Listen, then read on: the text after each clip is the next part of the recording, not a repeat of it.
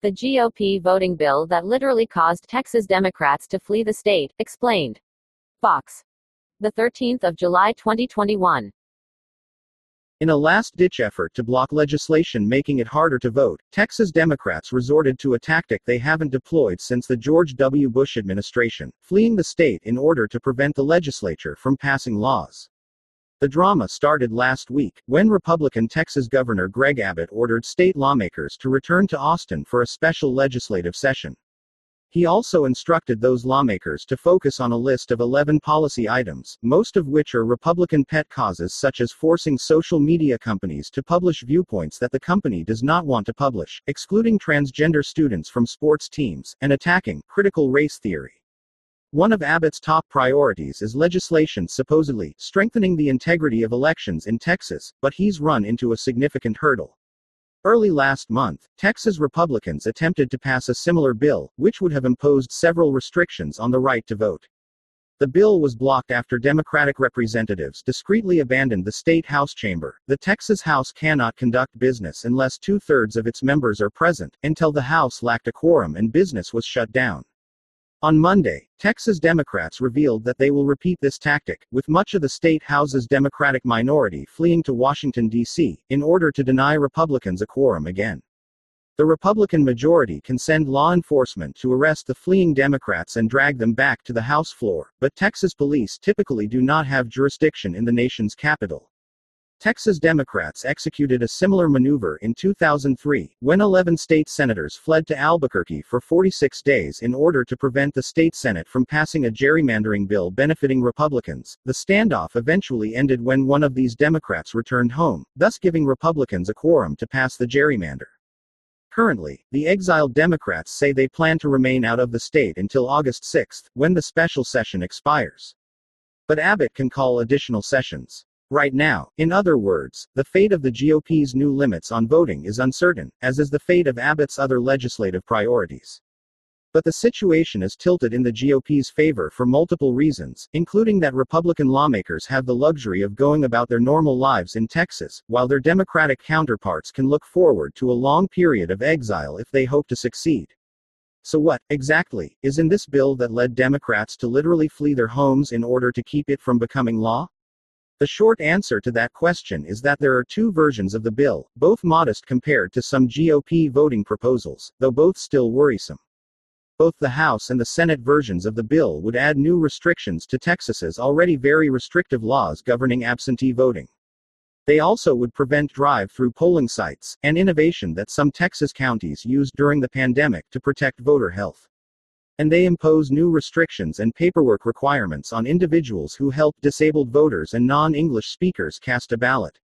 The bills would also make it much harder for election officials to remove partisan poll watchers sent by political campaigns or parties if those poll watchers harass voters or otherwise attempt to disrupt the election, with the Senate bill making it particularly difficult to remove such saboteurs. And the Senate bill could impose a draconian array of civil and criminal penalties on election officials, political campaigns, and even individual volunteers who commit fairly minor violations of the state's election law. The state's Republican leadership, moreover, has made it quite clear that it is willing to wield the criminal law harshly to punish even very minor election-related transgressions.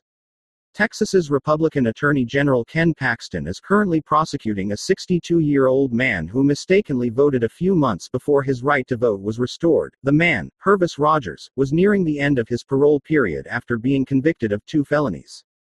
If Rogers is convicted, he could face up to 20 years in prison for the crime of voting. If the GOP's bill passes, in other words, Texas may do far more than simply make it harder to vote. They could give officials like Paxton broad authority to bring criminal charges against individuals who commit minor offenses no more serious than what Rogers did. So what is in the Texas GOP's bills anyway? Weighed against other Republican legislative proposals seeking to restrict the right to vote, the Texas bills, and especially the House version, are relatively modest. Neither bill contains anything approaching the most troubling provision of Georgia's new election law, which allows the state Republican Party to effectively take over local election boards, shut down individual polling places, and potentially even disqualify individual voters. Texas Republicans have also backed away from some widely criticized provisions that were included in previous versions of their bill, including a provision that would have shut down many urban polling precincts, and another that would have ended early voting on Sunday mornings, a time when many black churches sponsor Souls to the Polls drives. Yet, even if Texas Republicans are less extreme than their counterparts in Georgia, both the House and Senate versions of the Texas election bill contain several provisions that could disrupt fair elections, while imposing excessive penalties on people who engage in fairly ordinary election activity, or who commit fairly trivial violations of the state's election law. Possibly most concerning are both versions' proposals around partisan poll watchers. It's common for states to allow political parties to send partisan observers to polling places, in order to monitor the election and ensure that a witness is present in case any election rules are violated. During the 2020 election, however, the Trump campaign sent some poll watchers who behaved disruptively, who demanded extraordinary access to the ballot counting process, or who made frivolous legal claims against election officials. Both the House and Senate bills would make it much harder for election officials to remove disruptive poll watchers. The House bill, for example, forbids the state from removing partisan poll watchers, unless certain election workers witness the poll watcher breaking the law, and the poll watcher is given a warning first, although a judge may ask police to remove a poll watcher who commits a breach of the peace or a violation of law. Realistically, however, election workers might be reluctant to remove even the most disruptive individual, because the House bill also makes it a misdemeanor to intentionally or knowingly refuse to accept a watcher for service when acceptance of the watcher is required by this section. Thus, an election worker who pushes too hard to keep a particular poll watcher out of a polling place risks being jailed for up to 180 days. The Senate bill goes even further. It also imposes up to 180 days in jail on election officials who, intentionally or knowingly, deny access to poll watchers, but it does not contain the House bill's language permitting poll watchers to be removed after election officials witness them committing two separate illegal acts. The House bill could also lead to prosecutions of people who commit minor paperwork errors. The provision at issue requires election officials to report anyone who unlawfully registers to vote to the state attorney general.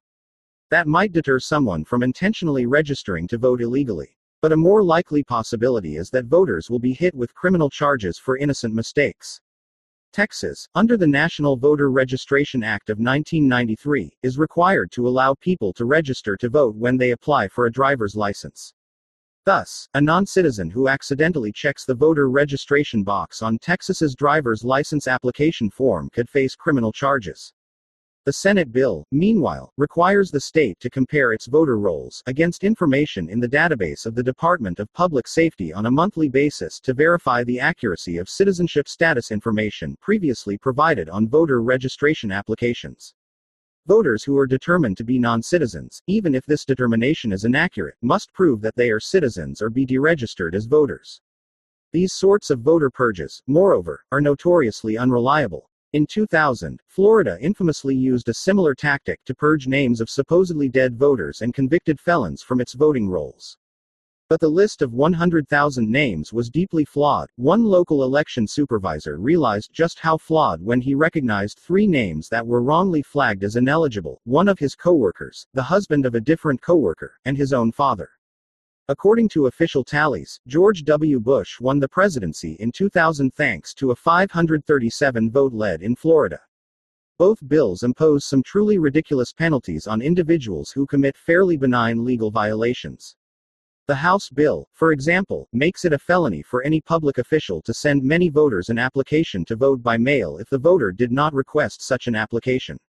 The Senate bill, meanwhile, makes it a felony for many people to engage in vote harvesting, a pejorative term for picking up another person's absentee ballot and taking it to a polling place. And it allows the state to sue any election official who commits a violation of the state election code. Someone sued under this provision may face termination of the person's employment and loss of the person's employment benefits. One of the bill's primary functions, in other words, is to impose potentially catastrophic consequences on election officials who depart even slightly from a complicated array of rules. That's likely to discourage many people from seeking such jobs in the first place. So will Democrats actually be able to block these bills? Texas Democrats are relying on a provision of the state constitution which says that 2/3 of each house shall constitute a quorum to do business in order to prevent the GOP's election bill from passing.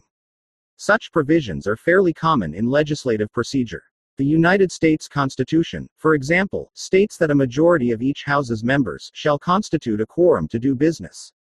Yet, while Texas's constitution does require a 2/3 quorum to legislate, it also permits the remaining legislators to compel the attendance of absent members.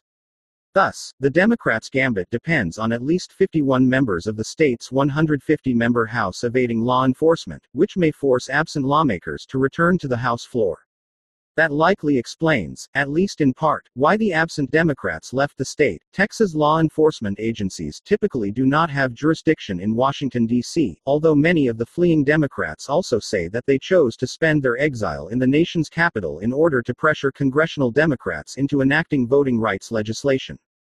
It's hard to know how this will end. There are two reasons to think that Democrats may be more successful in blocking this election bill than they were when they tried to block the Republican Party's gerrymander in 2003. The first is that the current crop of Democrats in exile have more of a margin of error than their counterparts in 2003. The 2003 standoff ended after a single Democratic senator chose to return to Texas, thus giving Republicans a quorum. This time around, by contrast, 58 Texas House Democrats have reportedly agreed to flee, giving Democrats a little bit of a buffer if a handful of their number return to Austin. The other factor cutting in Democrats' favor is that the fleeing lawmakers may still be able to work even though they are not in Texas. Texas lawmakers work part-time, and they are paid a pittance, $7,200 a year plus a $221 per diem when the legislature is in session, so most lawmakers have to have another job to make ends meet. In 2003, that was a serious burden, because a lawmaker who spends weeks out of state may not be able to do their other job. But, in a post-pandemic world where many workers are accustomed to doing business over Zoom, a critical mass of Texas Democrats may be able to remain out of state indefinitely. Still, Texas Democrats may need to stay away from the state for a pretty long time if they want to keep the GOP's anti-democratic bill from becoming law. Although the state constitution only permits Governor Abbott to call special legislative sessions on extraordinary occasions, the state's Republican-controlled Supreme Court is unlikely to place many practical limits on Abbott's ability to keep calling new sessions until the absent Democrats return, and, in fairness, a situation where the state cannot legislate due to absent lawmakers is extraordinary.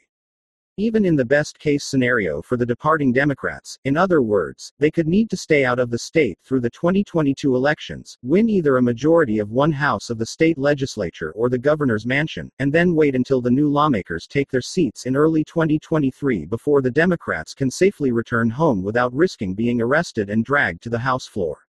In any event, it should go without saying that a party that controls a minority of the seats in a state legislature should not ordinarily be allowed to shut down all business by fleeing the state.